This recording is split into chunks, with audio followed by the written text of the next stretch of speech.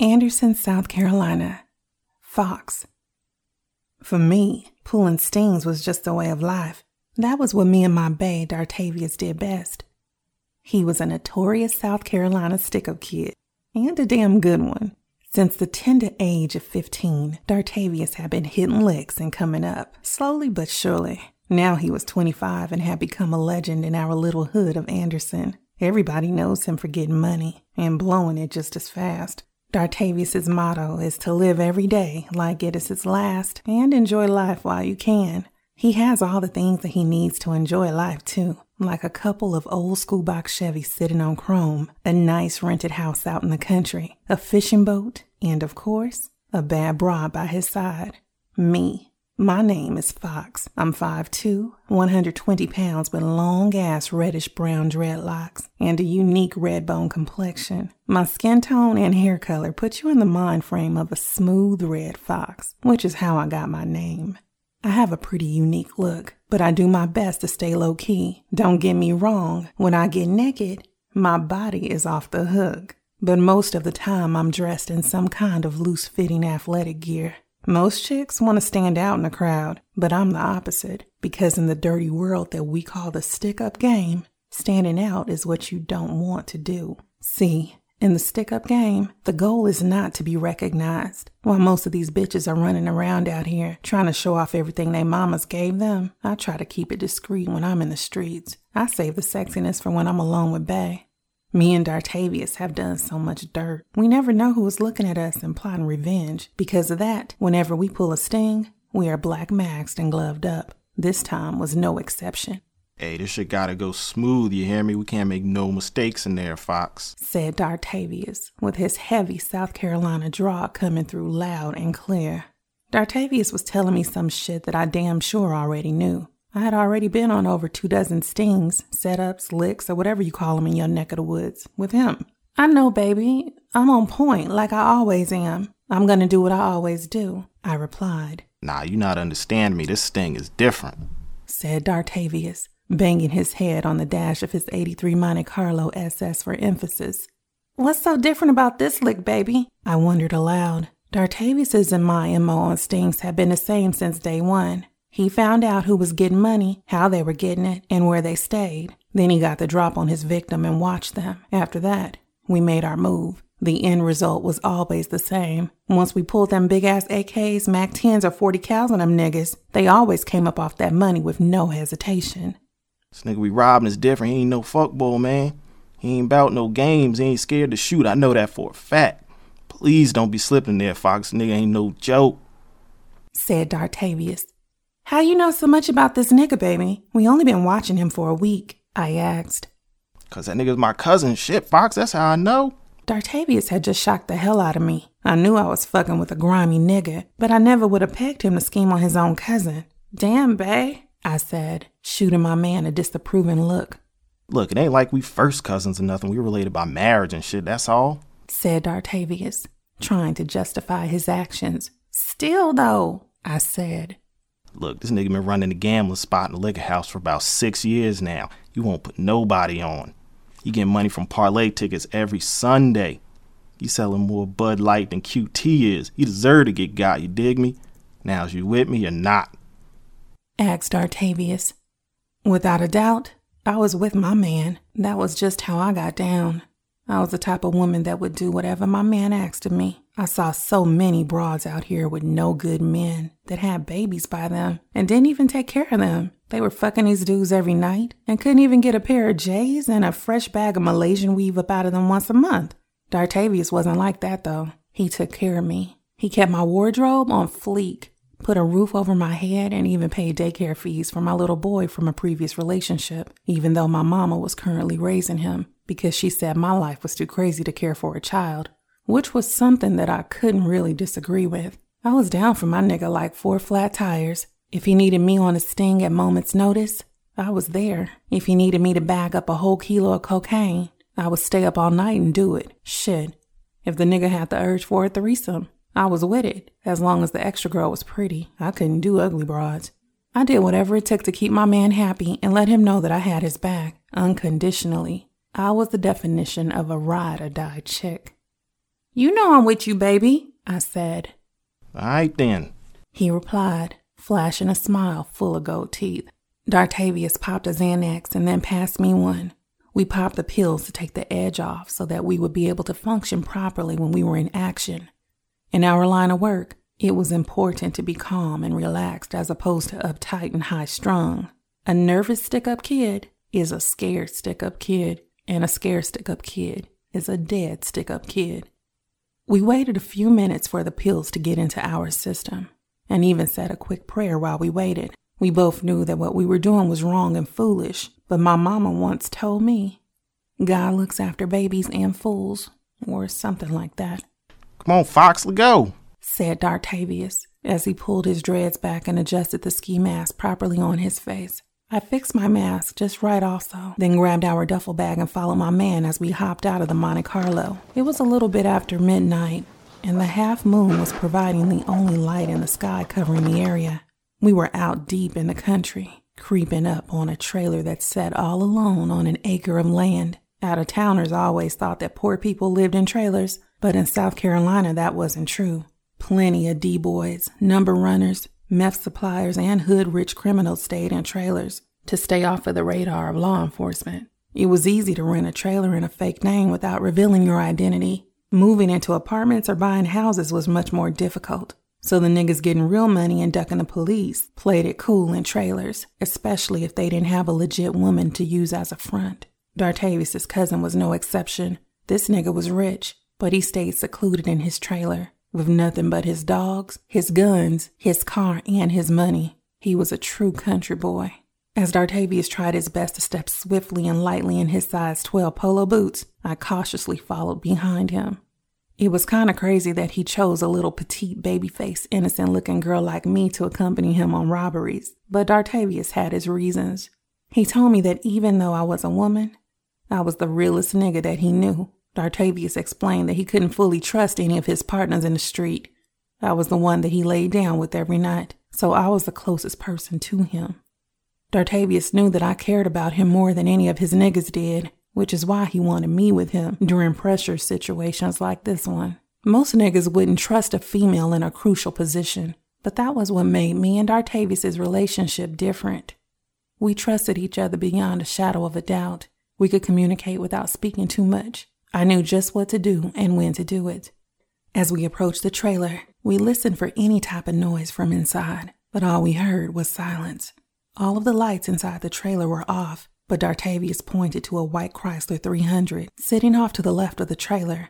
That was his cousin's only car, which meant he was definitely home. He was sitting up in the trailer and had no idea what was about to hit him.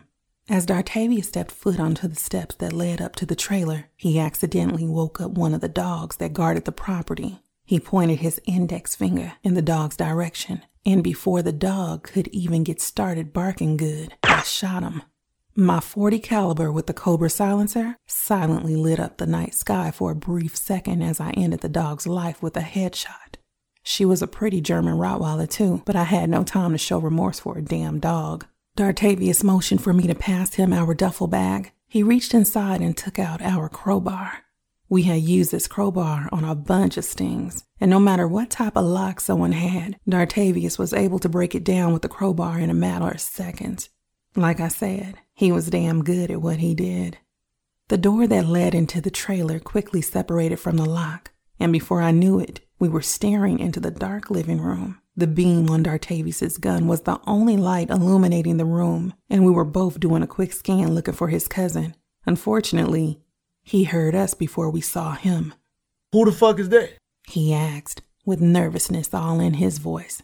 The voice was coming from the back room, so Dartavius and I rushed back there with our guns drawn. The bedroom was pitch black, so we were tripping over dirty clothes and shoes lying in the floor. But within moments, we were face to face with our victim. "Hey, where the cash at, bro? Huh? Where that shit at?" said Dartavius as he aimed his gun at his petrified cousin. Scaring the shit out of people was what Dartavius did best. The way he put a gun to his victims always made them provide him with the answers that he wanted. I did my best to stare through the darkness and see what exactly was going on. Dartavius' cousin was in bed in his drawers, Waking up with a gun to his face had him all discombobulated, and he was trying to figure out just what was happening. Slowly, he was beginning to process the fact that he was being robbed. Dartavius was not a patient person, though. Where the cash at, bro? He asked again, waving his gun around like a lunatic. I don't know what you talking about, folk. I ain't got no money. Screamed the victim. I let off a shot into the roof of the trailer to let the nigga know that we weren't playing. The bullet went clean through the thin metal ceiling and caused the whole room to vibrate slightly for a second. I could hear some of our victim's other dogs, which were chained up out back, begin to bark once they got wind of all the commotion. Simultaneously, Dartavius took his gun and slapped his cousin upside the head. He was hitting him so hard that it sounded like bones were breaking in his face. Alright, man, stop. He finally conceded. You ready to tell me where the cash at? Asked Dartavius once again. Beaten, shocked, and scared, Dartavius' cousin finally started to break down. He valued his stash of money, but he wasn't willing to die over it. It's in the kitchen, damn. He blurted out. Where in the kitchen, nigga? Questioned Dartavius. Under the sink. He replied painfully, with blood trickling from his mouth. I already knew what to do. As Dartavius held his cousin in place with the gun, I made a break for the kitchen, moving through the darkness swiftly and gracefully like the red foxes that I derived my name from. I maneuvered my way into the kitchen section of the trailer. I pulled the cabinet open that was under the sink and began inspecting. You got that? Hollered Dartavius from his spot in the bedroom. All I see is coffee cans, I relayed back. Niggas, you trying to play me? I heard Dartavius holler, followed by the sound of more pistol whipping. That was when I realized the coffee cans were his stash spot. The nigga was too cheap and too country to invest in a fireproof safe, so he had his cash rolled up in big coffee cans. I opened up a few of them to make sure, and I was right. Naturally, I let Dartavius know I had found our jackpot and loaded the money into our Adidas duffel bag. We had what we had come for, and it was time to be out. Quickly, I made my way back through the dark trailer and into the bedroom where my man was. Dartavius had smacked fire out of his cousin and left him bleeding from his mouth, like a UFC fighter who had run into Kimbo Slice on a bad day. Hey, you got that, right? Asked Dartavius, referring to the money. No doubt, I got all of it, I replied. Dartavius gave his cousin one more smack with the butt of his gun for good measure. After that, we made a break for the front door. Once we were in the Monte Carlo, it would be time to lose the mask, tuck the guns under the seat, and get back to our home safely. Then we could lay all that cold hard cash out on our California king-size bed, strip naked, and fuck the shit out of each other. Nothing turned me on more than watching Dartavius handle his business and make us some money. I could feel my pussy throbbing at the thought of him entering me, but first things first. We had to get away from the crime scene in one piece. As Dartavius led the way, I lugged the big duffel bag and clutched it tight. I couldn't afford to lose that, or else our whole mission would become pointless. Dartavius swung the front door of the trailer open and pulled his car keys from his pocket. We were about 30 yards away from the car when I heard Dartavius' cousin's voice. Sick 'em, Drake, kill 'em, he said. Dartavius' cousin had managed to recover from the pistol whipping, enough to make it into his backyard and let his pit bull off her chain. He was sending the vicious dog after us, and that bitch was fast as shit. I was running as quickly as my little legs could carry me, but before I knew it, I could feel the big dog on my ass. Her barking grew louder, and I could sense her breathing down my neck, which was a scary-ass feeling. Shit, said Dartavius, as he turned around and watched as the dog jumped on my back. I was no match for the strength of a full-grown pit bull, and the dog easily knocked me to the ground. I was scared out of my mind and didn't know what to do, but I damn sure kept a hold of the duffel bag. I tried to get my gun, but the pit bit down on my arm, causing me to drop my weapon. She was a smart-ass dog who had been trained to protect her owner as well as cause harm to anyone she felt was a threat. Dartavius doubled back to where the dog had me pinned in the grass and tried to help. He took his size 12 polo boot and kicked the dog in the face. However, Dartavius' kick didn't do anything but anger the powerful pit. Mad as hell, the dog went into an absolute frenzy. She took her attention away from pummeling me and chased after Dartavius. As I used the opportunity to pick myself up off of the ground, I noticed that Dartavius' cousin was talking on his cell phone, most likely calling 911. The dog had chased Dartavius down and was going ham. She had been trained to kill in situations like this and was trying her best to lockjaw on Dartavius's jugular. He was hollering like a madman and trying to wrestle free from her grasp, but the more he struggled, the worse things got. Get this fucking dog off me. She trying to kill me. Shoot this motherfucker. Fuck, shoot. He screamed. Quickly, I picked my gun up off the ground. It was pitch black and I wasn't fortunate to have an infrared beam on my gun like Dartavius did. I couldn't see well, but I knew that time was running out. The pit bull had my man pinned down and I was damned if I was going to let an animal end my nigga's life. I aimed in the direction of the barking and hollering and pulled the trigger 3 times. The bullets had a completely different sound in the night air since the silencer was attached to the end of my barrel. For a second, all I could do was stand still, confused. It was weird to bust a gun 3 times and not hear an echo. All I knew was that after I had pulled the trigger, the barking and growling stopped. I saw blood splatter onto the ground under the light that the spark of the gun was responsible for. I had killed my second dog for the day, and it wasn't a good feeling. I felt like I wanted to throw up, but I held it back. Dartavius' cousin was mortified. He loved those dogs like they were human beings. I understood his pain since I was a dog lover too, but I didn't love no dog more than Dartavius.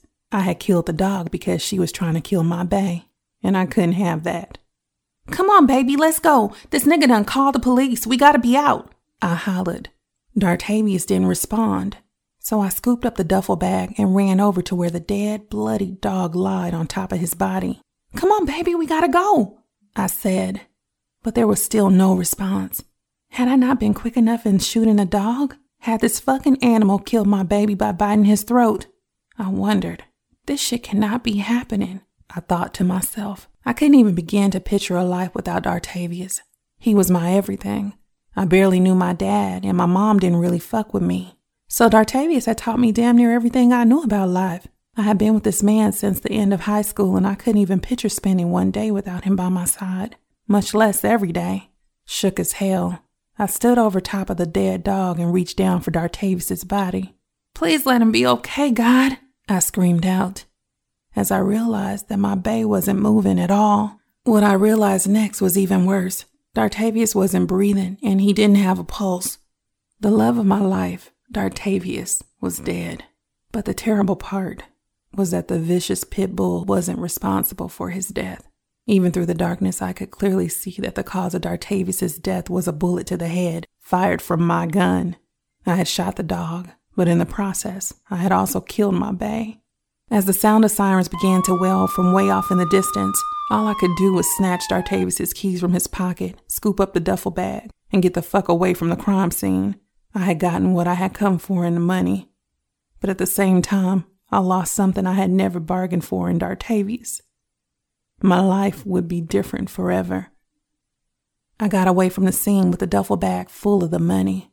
Like the professional getaway driver that I was, by the time the cops found the trailer all the way out there in the country and got Dartavius' cousin's side of the story, I was posted up in the Aloft Hotel in downtown Greenville, South Carolina. I wanted to cry, but Dartavius told me one time that crying was only for fuckboys and babies, so I held back my tears. It took me all night, but I counted up every last dollar that was in those coffee cans, and it came out to $67,143. It was more money than I had ever seen, and it was naturally by far the biggest lick that we had ever hit. When I added it on to the 15 bands that Dartavius and I had been saving up in the Nike shoebox under our bed, I had over $80,000. I would have traded every penny to have my baby back. But the world didn't work that way. Death was permanent. There was no getting around that. Everybody has their time to go, and even though I was upset about it, it was Dartavius' time to check out. I stayed in the motel and mourned my baby's death for a whole 7 days without ever leaving my room. I couldn't even muster up the strength to make it to Bae's funeral. For that whole week, I ordered room service and watched movies from the comfortable-ass bed without going any further than the shower and the toilet. I barely even looked out of the window until I finally decided that what was done was done. Once I stopped being depressed and accepted reality, I sent my mama some money to make sure my son was straight for the next few months and started myself a new life right there in Greenville. There was no point of going back home. That chapter of my life was officially closed. Now, there was no turning back.